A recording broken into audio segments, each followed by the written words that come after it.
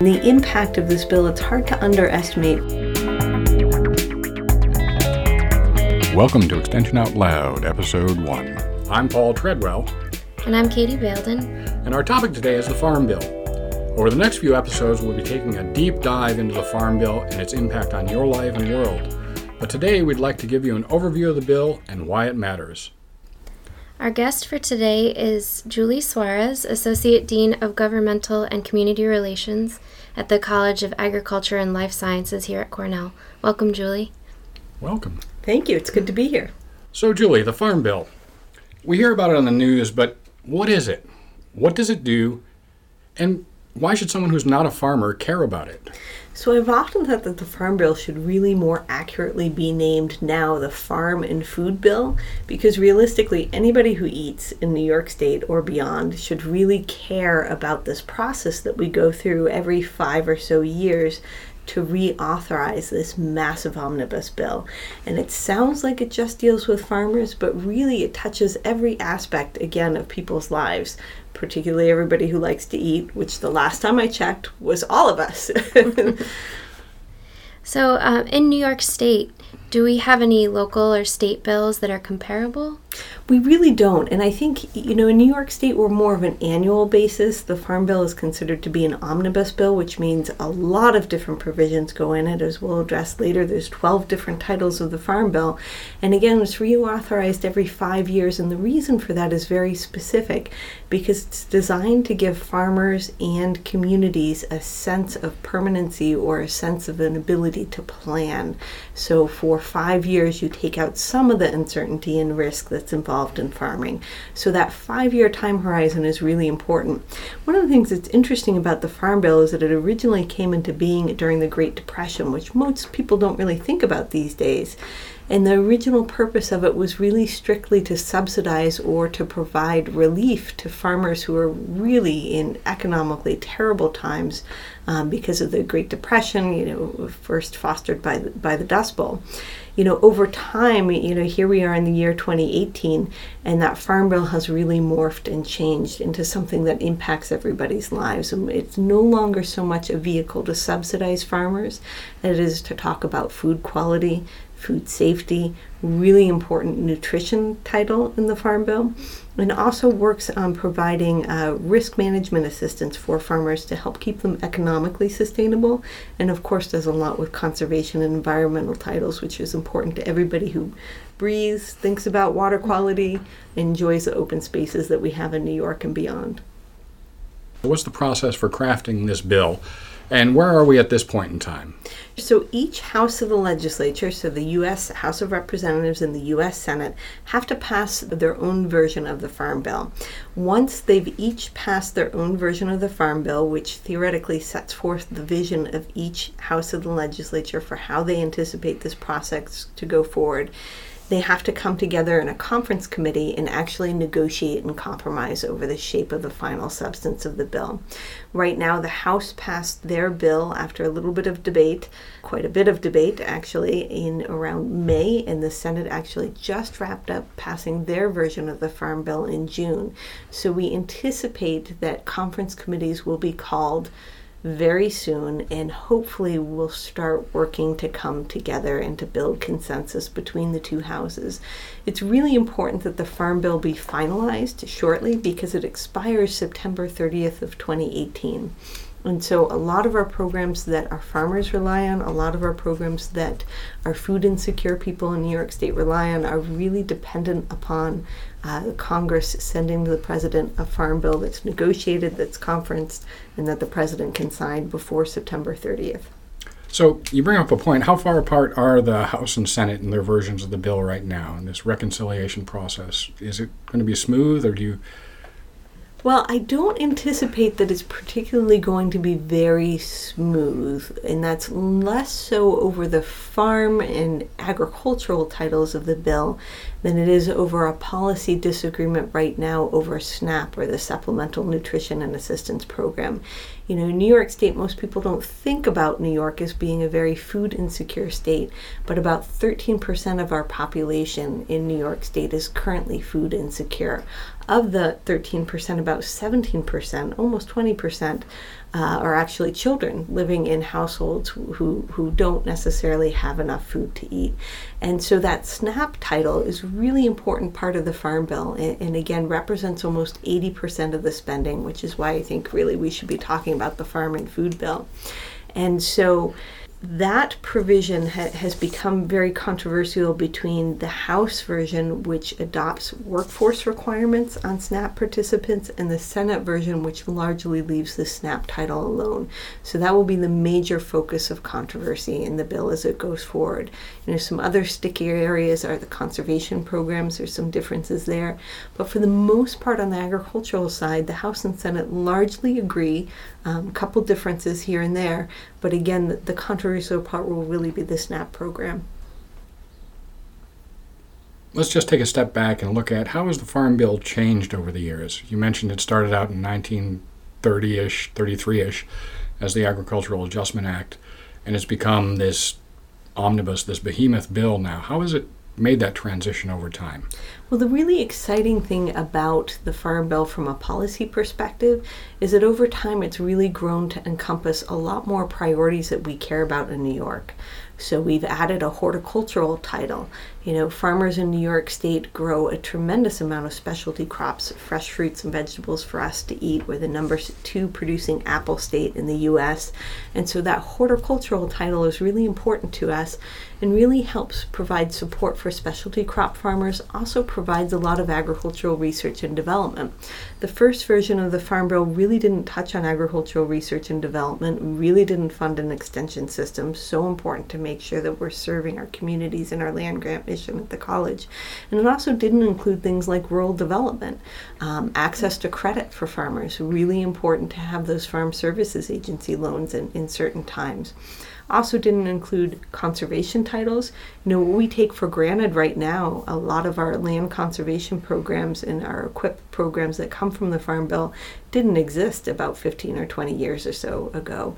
And so the Farm Bill, I think, has changed as people's views on agriculture have changed.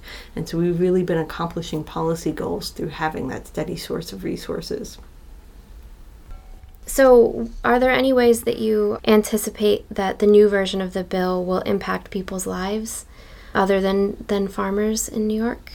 Well, certainly the status of the nutrition title and what happens with the SNAP program will really impact people's lives, particularly for those residents in New York State who are food insecure. Mm-hmm. And so I think that's an important point to think about as we go forward in this debate.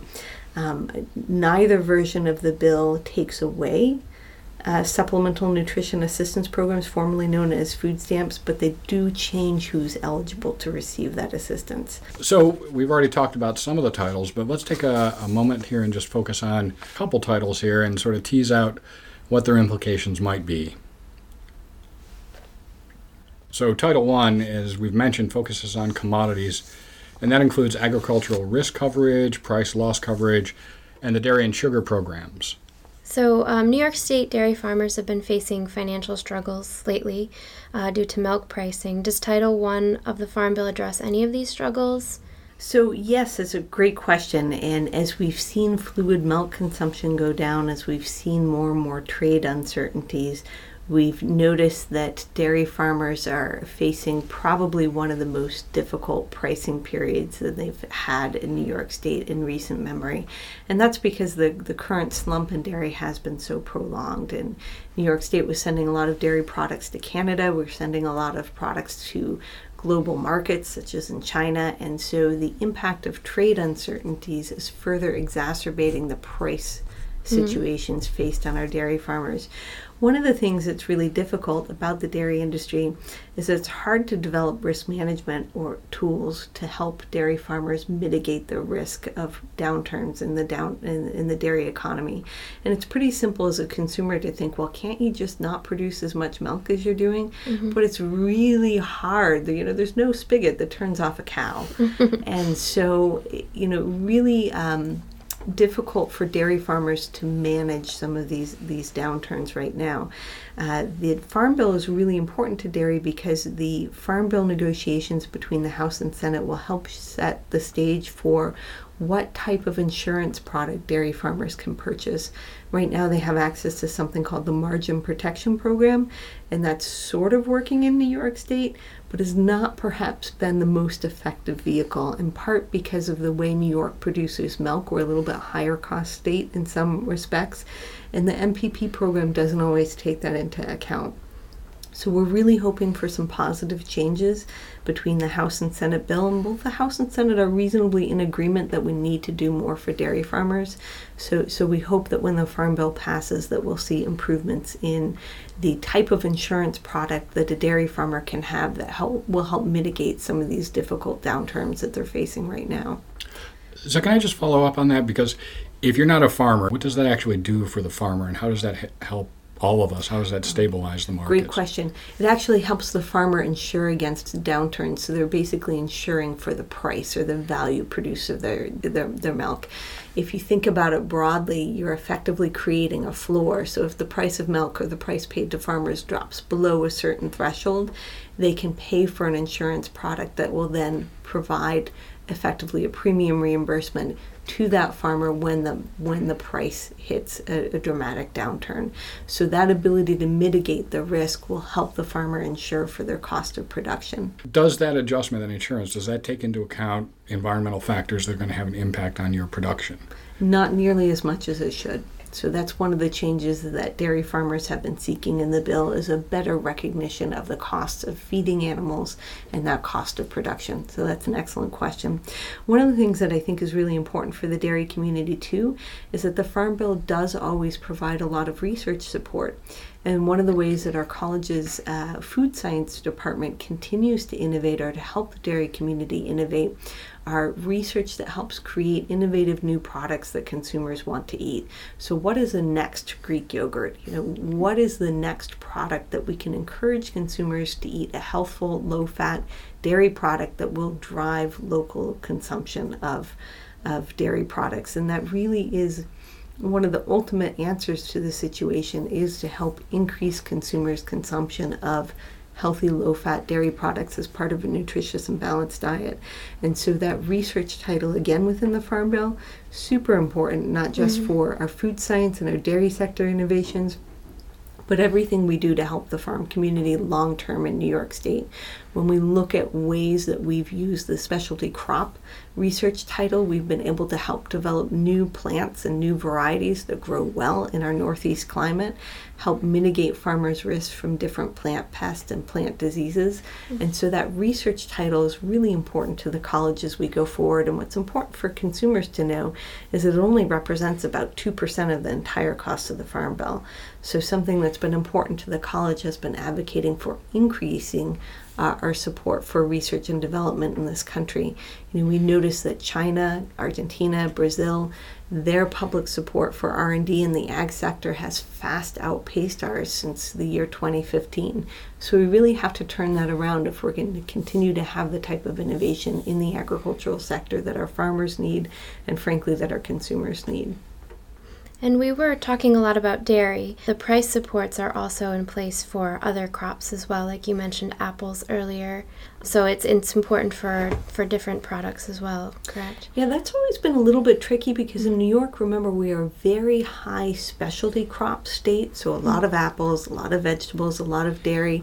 And so we don't grow as many row crops. So those price supports really help if you're growing cotton down south, if you're growing sugar beets out in Montana. Our farmers do certainly receive some price supports for corn and soybeans, but really probably not as much as one would think. That's why farmers in New York State have always been really concerned about the crop insurance title, which does allow farmers an ability, again, to purchase an insurance product that will help them mitigate their risk. And it's really important because if you're walking down the street and you see a dry cleaner, right? A dry cleaner can purchase commercial business liability insurance, but farmers don't have the ability to purchase commercial insurance to insure against business losses. And things like Hurricane Sandy, when that hit our community in New York State, we had a large percentage of our fruit and vegetable farmers that were really negatively impacted. And so we have to do everything we can to make sure that risk management title is well supported. As we're talking about the Farm Bill, it really makes me think about the changing nature of our rural communities. And it seems like there's much more to the Farm Bill than just focus on farmers. And I know we've said this once or twice, but really it is this attempt to integrate and support our rural communities in a way that make them healthy, vital, and viable. And I mean, that's one of the cool things about working for Extension is we have offices across New York State, and we have folks who are actively engaged in programs. And I think a lot of that ties back into some of the research that's being done and being funded through the Farm Bill. So it really is more than, it really needs a different name so that we can help people understand the actual breadth of what it does. Absolutely. And in fact, there's no other policy bill that goes before Congress that I'm aware of, although I should say this is that I'm aware of, that really touches rural communities so broadly as the Farm Bill. The Rural Development title helps provide support for rural areas to help incentivize small business development, whether it's agricultural, non-agricultural. Also helps communities with infrastructure, right? Rural communities don't oftentimes have a lot of access to different resources, so helps foster infrastructure loans, water treatment facilities, stuff that's really important in rural communities to deal with that don't have as many resources. So Title II is conservation, and I have seen a little bit about that in the news. What are some of the expected changes, and will we see any of the impacts from those changes in New York? Yeah, so that's a great question. So the conservation title is one of those areas in the Farm Bill, much like the nutrition title, that is very different between the House and Senate versions. And so one of the things that we're particularly excited about in the Senate version of the bill is a new pilot program that really builds on a lot of work that's been going on at Cornell, at the land grant system nationwide, to create a pilot soil health program to help farmers improve soil health, which has tremendous, both agricultural and profitability benefits in terms of improving your yield, has great environmental benefits as well in terms of mitigating your trips across the field. So you plant cover crops or you help reduce your greenhouse gas emissions by sequestering carbon right in the soil. And so we're really excited about that soil health emphasis in the Senate version of the bill. In the House, what they did is they decreased funding slightly for conservation programs in general, and they consolidated a number of the conservation programs that we've relied on. We see that the House left in something that was really important to New York farmers, particularly those in the Chesapeake Bay watershed and those in the Long Island Sound, because the House really helped increase a little bit support to the regional conservation programs. And those are what's been funding some great work that's going on to help promote water quality and sound strategies for farmers in those two watershed areas right in New York. So a little bit too early to say how that will shake out. Title IV deals with nutrition, and we've already talked about SNAP a little bit, but I've read that this section of the bill takes up about 80% of the total Farm Bill costs. So in a little more detail, what does Title IV actually do and who does it affect? So Title IV really, again, helps fund supplemental nutrition assistance program. And that, used to be known as the food stamps program, helps provide food directly to people who are food insecure. Also helps, with women and infants and children's program.